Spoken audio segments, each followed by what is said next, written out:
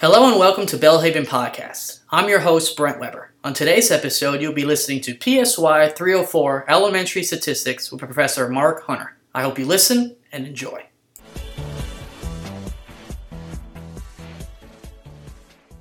Now we're in Unit 7, and this unit we're going to explore psychological disorders and therapy. And our first module just really talks about the basic concept of a psychological disorder. A psychological disorder is a syndrome that's marked by clinically significant disturbance by individuals' cognition, the way they think, their emotion regulation, or their behavior. And that's the standard American Psychological Association definition. So it has to deal with behavior, thoughts, emotions that are dysfunctional or maladaptive, and it often is associated with distress. Now, we have different ways of understanding what causes a psychological disorder. And one is a medical model. And just like a hospital, when you go in, if you've got an illness, you're kind of put on the floor based off what type, if it's a bad back or if it's a heart condition or something like that. They're dealing with the problem that you have.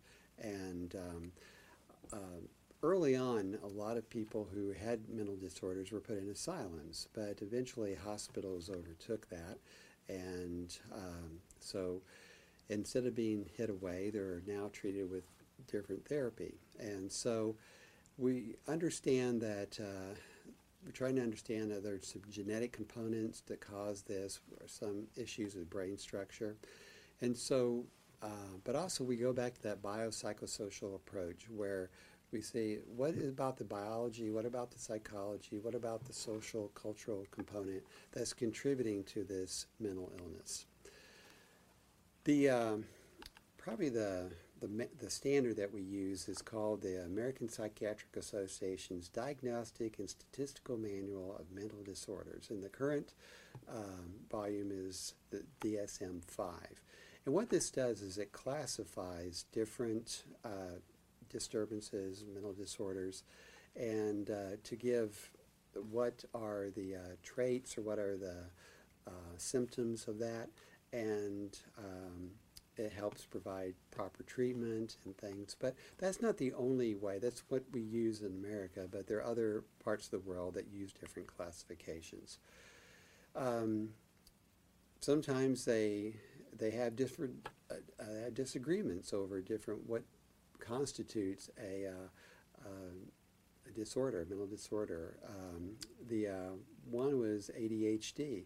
What is the diagnosis of that? You may have heard that in the last few years they've prescribed much more medication for children being diagnosed for ADHD, but there's still controversies about what actually is the diagnosis, what are the symptoms, what is causing that, and but even though there's some dispute among different psychologists and psychiatrists, the bottom line is that ADHD is connected to extreme inattention, hyperactivity, impulsivity, and it can affect social and academic and work achievements.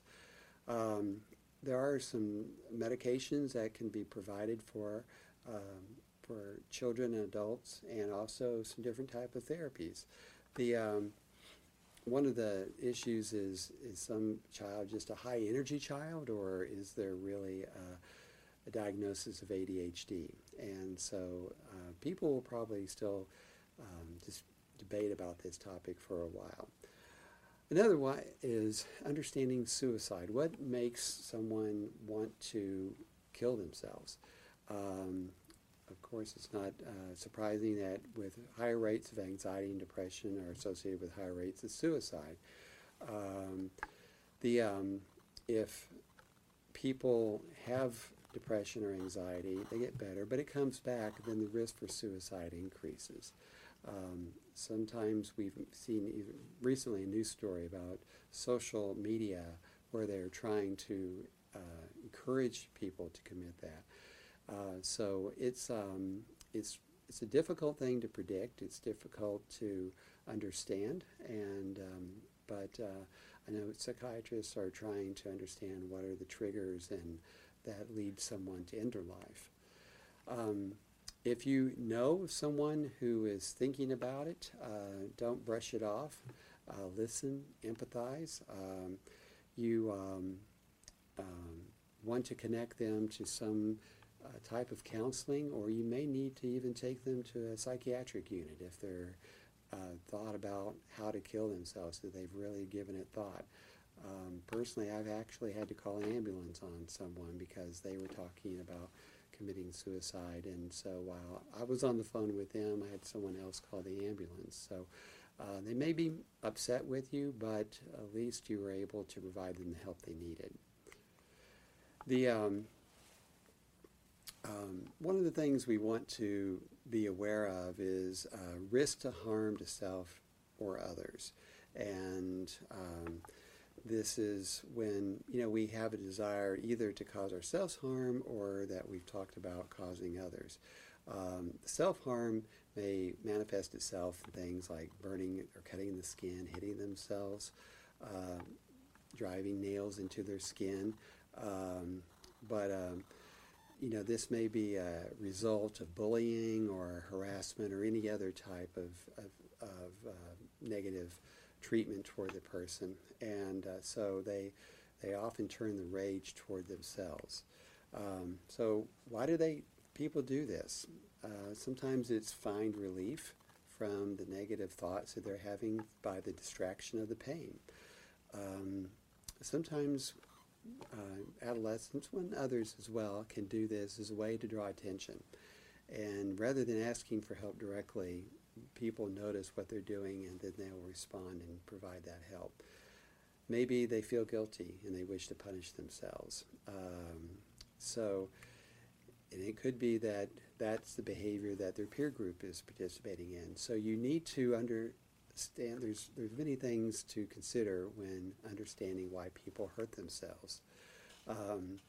Here gives some percentages about different psychological disorders, and as you see this is sort of the U.S. population, and you can see the depressive disorders, bipolar at the top, and then obsessive compulsive is near the bottom. And while there's thankfully not a huge percentage of our population, there are these percentages represents people that you may know, that you may care about, that in your family or in your church, and that you hopefully by understanding these conditions you might be able to provide them or point them toward the help they need.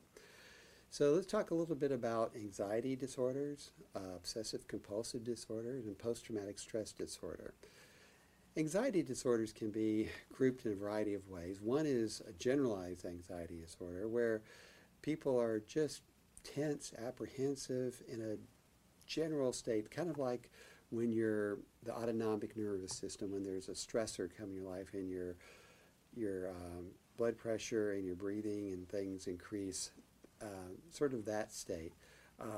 Panic disorder is when it's a time where there's episodes of intense dread in which people may just feel genuine terror, and they may have chest pains, they're choking, they're frightened, they often think they have a heart attack, but it's a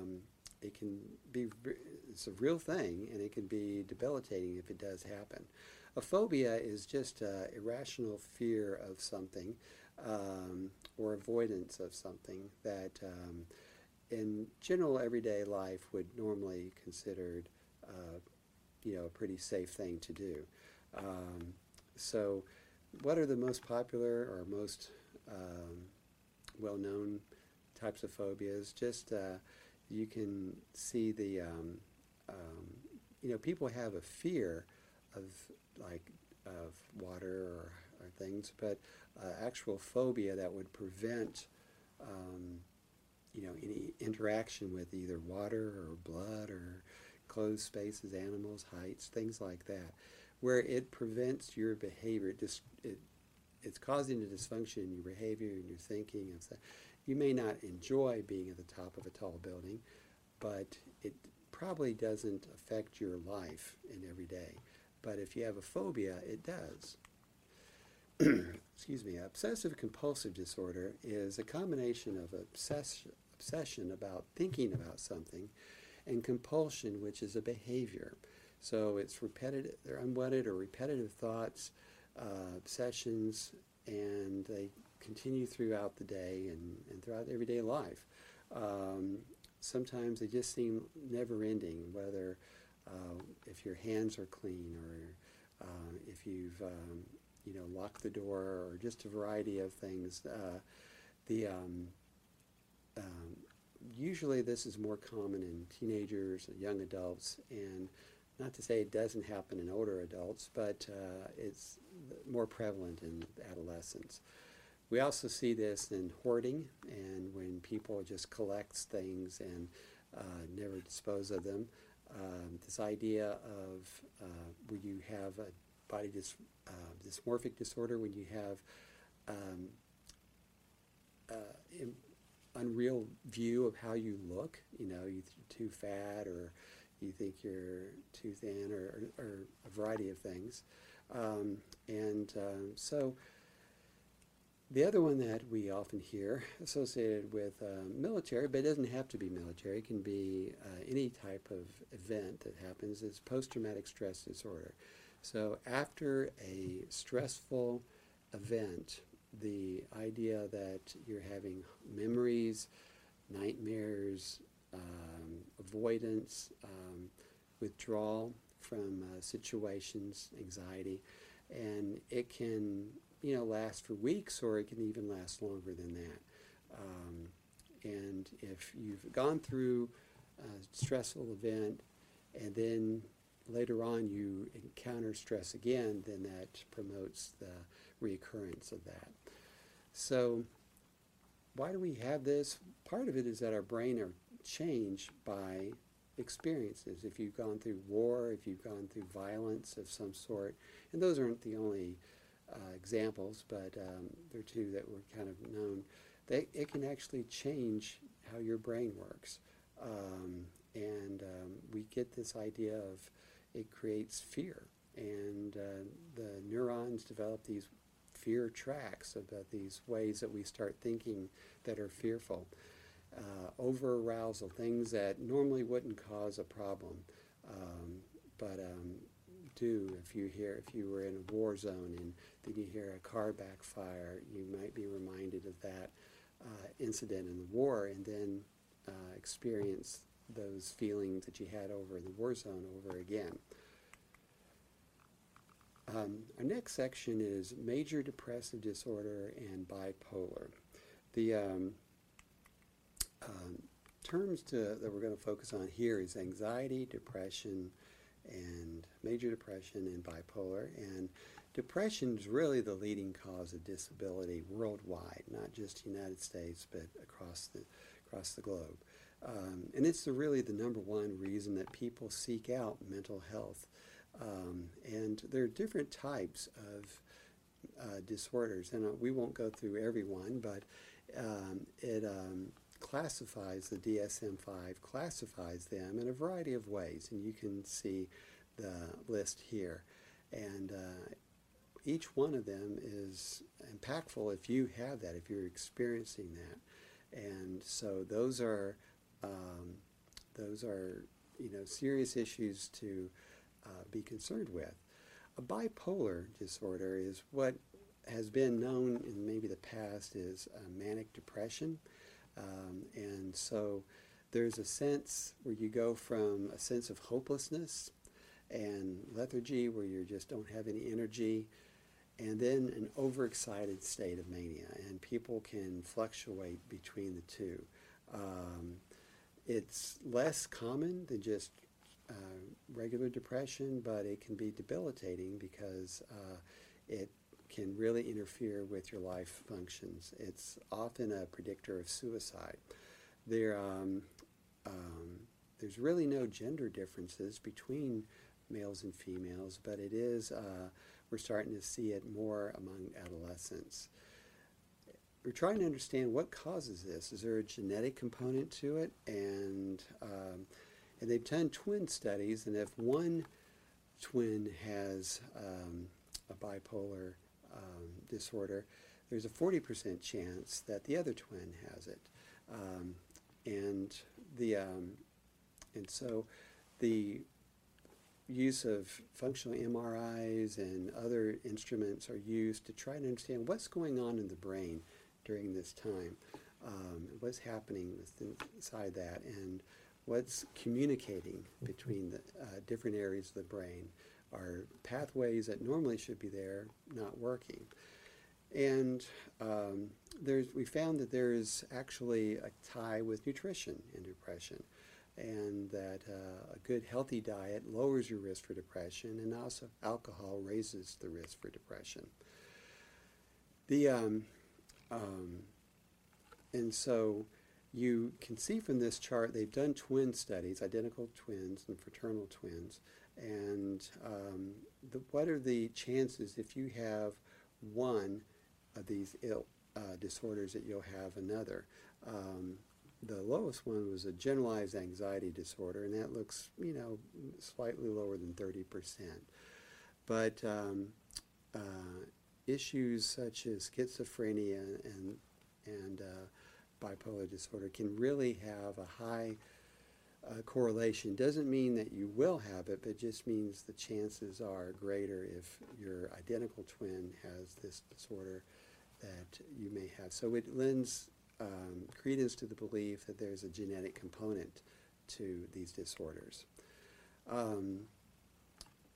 Social cognitive perspective is, dealing with negative thoughts, negative moods, and that we found that women are about twice as likely to be vulnerable to depression and tendency to overthink situations, or maybe there's a pessimistic style, but there may be cultural forces that contribute to this. But regardless, they do find women tend to report depression twice as much as men.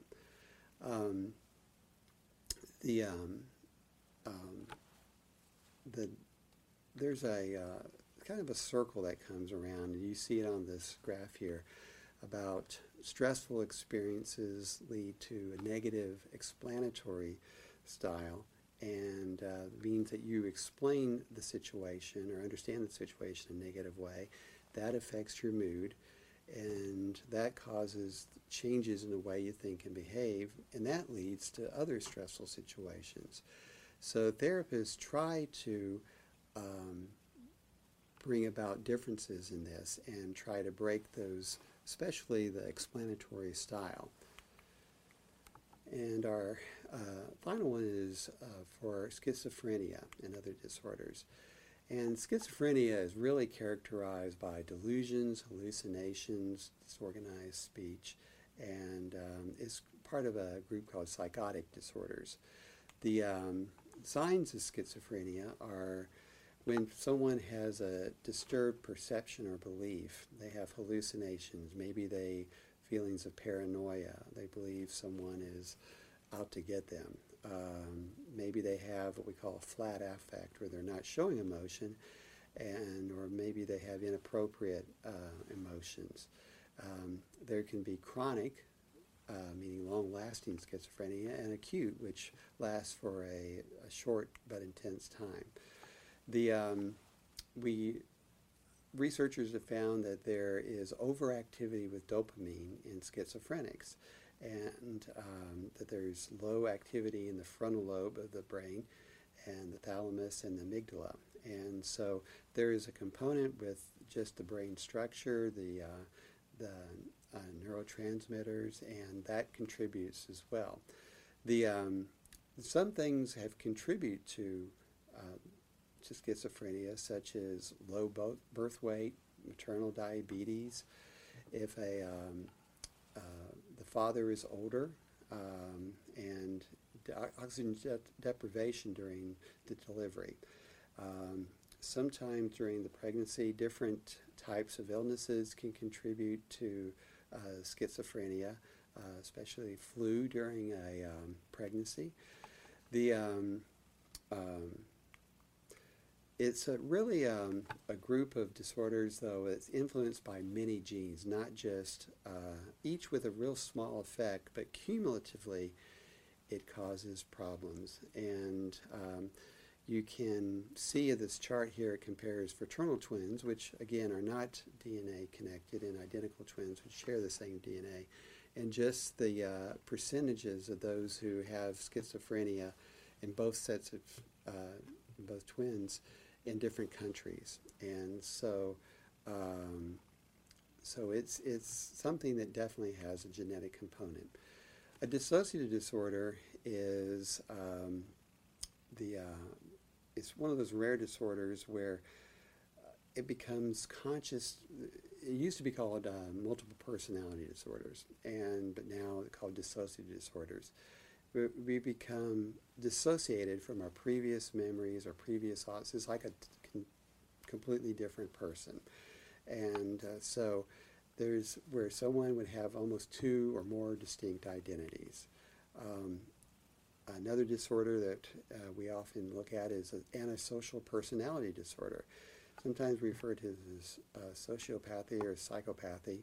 And people who have that usually have lower emotional intelligence. They aren't able to really understand and respond to the emotions of others, impulsive behavior. And we're trying to understand the biological and psychological and environmental components of that.